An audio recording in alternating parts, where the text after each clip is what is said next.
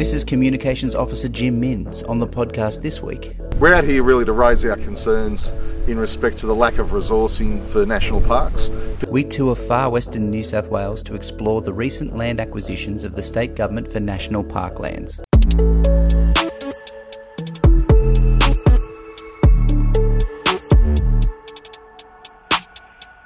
This week, General Secretary Stuart Little and NPWS veteran and organiser Kim DeGoverick toured far western New South Wales to hear from members and delegates in national parks and wildlife services. The main issue of concern around these land acquisitions was made known to the PSA as a severe lack of resourcing to manage the lands. The tour began at the Broken Hill offices of the National Parks and Wildlife Services.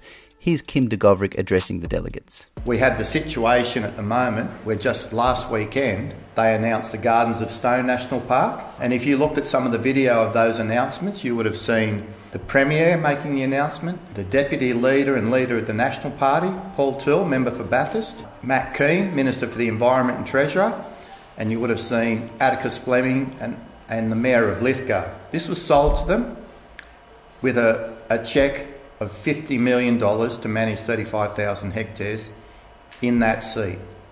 Now, some people might refer to that as a bit of pork barrelling, who knows? But the bottom line is they got 50 million and you guys out here got virtually zero.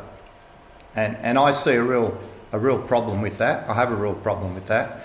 And I just think that, it's all very well for politicians to turn up and make these announcements, but they've got to come with an announcement that includes some resourcing and funding for those reserves.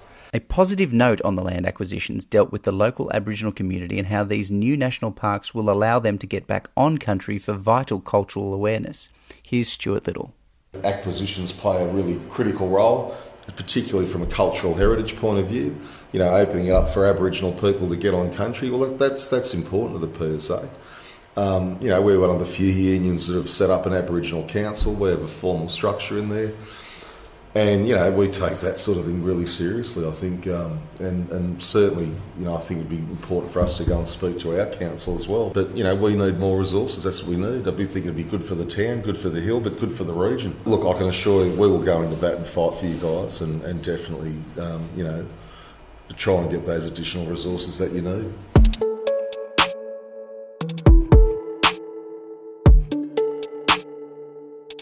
From there, we travelled to one of the acquired stations, Metford Langadoon, for a tour of the grounds and an inspection of the pests that have already made their presence known. We're out here really to raise our concerns in respect to the lack of resourcing for national parks, particularly in the Western Division. In recent days, we've seen a significant, addition to the National Parks estate, over 500,000 hectares. But quite cynically, not one additional dollar has been put in to manage those lands. Now, what we've seen in the life of this government is job cut after job cut in this region.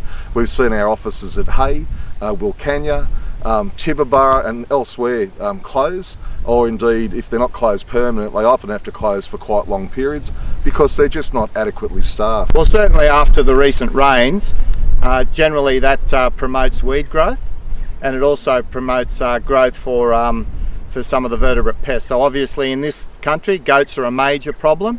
There are tens of thousands of goats on Coonaburra Station, which has been recently purchased by the National Parks. So they need to be either mustered or in some way moved off the land.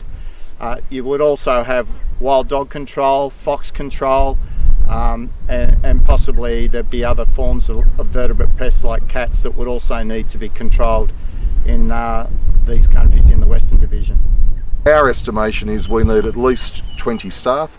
We need rangers, we need ecologists, we need field staff, we need suitably qualified people, but also importantly, as part of an Aboriginal employment strategy, the acquisition of these new lands gives access to the traditional owners and Aboriginal people in this part of the country. And also we need to give local Aboriginal employment a real boost.